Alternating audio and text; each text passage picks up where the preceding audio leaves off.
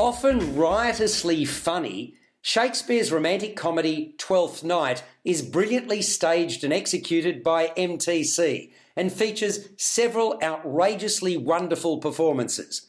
With a surfeit of musical ditties, it's a tale of mistaken identities, love triangles and pranks.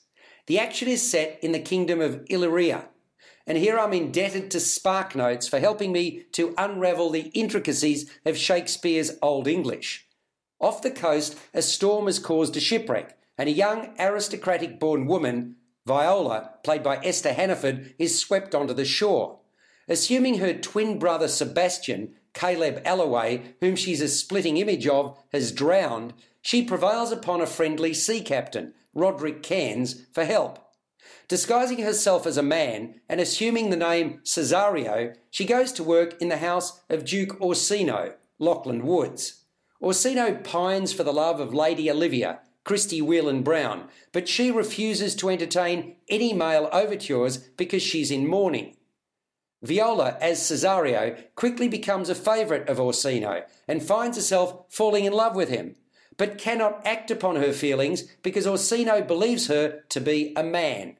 When Orsino sends Cesario to deliver love messages to Olivia, Olivia herself falls for Cesario, in spite of Olivia's earlier rejection of any male suitor, she too believing him to be a man.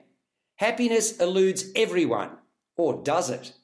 We meet other members of Olivia's household, including her rowdy drunkard of an uncle, Sir Toby Belch, Richard Piper, his foolish friend, Sir Andrew Aguacheek, Frank Woodley, and the clever clown of the house, Fester, Colin Hay.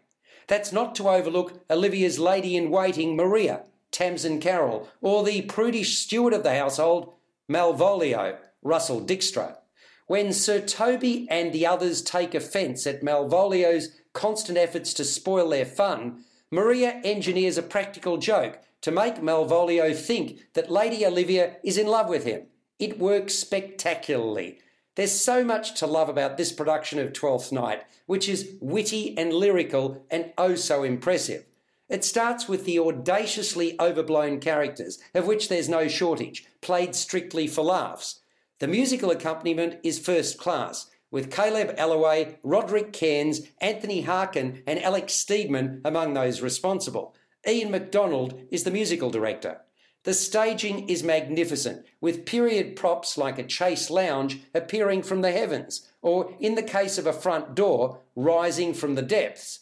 Resplendent with ornate, deliberately over-the-top costuming, Gabriela Tizova is the set and costume designer. Twelfth Night is a hoot from start to finish, worthy of a standing ovation. Whether you're an unabashed Shakespeare aficionado or unfamiliar with the bard's brilliant turn of phrase, this is a play to savour. It's playing at South Bank Theatre, the Sumner, in Melbourne until the 5th of January 2019. Subscribe to the full podcast at Audioboom, Stitcher and iTunes, or your favourite podcast distributor. This has been another quality podcast production from Bytes.com.